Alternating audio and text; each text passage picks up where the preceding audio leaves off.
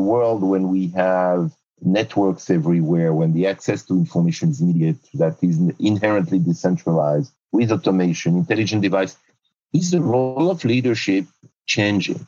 In a sense, is that are they perhaps less important than they used to be? We're all fascinated by leaders. Who wants to comment on that question?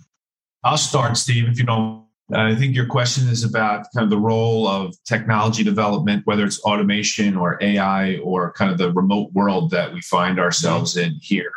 And I know Steve's got some ideas on this. I think, in my opinion, or at least what is heightened to me, is what's always been true about leadership, which is the pattern of conundrums that leaders face, which is to say, okay, on the one hand, we want leaders, and we can look at leaders for their effectiveness and their ability to move organizations. That's on the one hand. On the other hand, leaders are dependent on what other people do, right? And so here's a conundrum. Like, we are going to hold you accountable, but you don't actually necessarily do what's theirs. That's one example of a conundrum. Another conundrum, which I think is exaggerated by technology a little bit, which is to say, how customized should we be, or how personalized or how individualized should we be with the members of our group or the people we're trying to influence, such that I am willing to adjust and adapt for every particular need? And how do I balance that against creating a consistency, adhering to tradition, stability, etc.? And so, again, I think the world we find ourselves in now exaggerates the tension that exists between those two pursuits. I mean, on what things do I have to apply the same rule for everyone? Non-negotiable. We all do it the same way, and we come in. And on what part of that do I let people use their own judgment and empower them?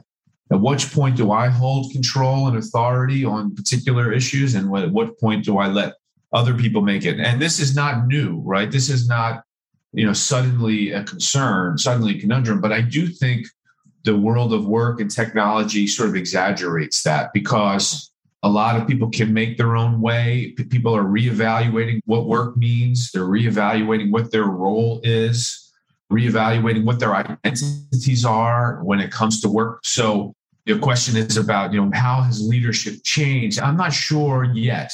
And I have to give more thought about this. I'm not sure that it's changed yet, but it certainly has exaggerated some of the natural conundrums about leadership. That's my thought on it at the moment. That's very interesting.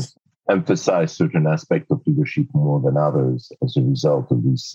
Mostly, I would say, the hyper connectivity we find ourselves into. Steve, you want to add to that? Yeah, I do. I thought, Ron, those are excellent points. I want to take it in a different direction in terms of, Daniel, you said leadership becoming less important with increases in technology. I said, no, I think it's going to maintain its high importance and become more important. What does technology do? In broadest sense, it increases information flow, and therefore from different sources. And therefore, it increases informational complexity. A lot more is coming into the team, into the organization, into the top leadership. It also, as we see in COVID, increases what I would call social complexity. You're connecting with many more stakeholders. You are relating to people in different ways through different technological modes. And leadership is often about creating some kind of organization and stability within the context of chaos and within the context of complexity. So looking back at the last 2 years, when everything hit and we went virtual and had to learn all of these new systems, I noticed how much more people who were very competent, very skilled, relied on the leaders around them to help them get through it and help them provide direction and motivation. Motivation became very important as people became discouraged by the context. So when you increase complexity through technology, which is what we've done for centuries, right? It doesn't replace leadership. It just makes leadership that much more important to help guide the collective, the organization, the team through that greater complexity so that it becomes more natural for them.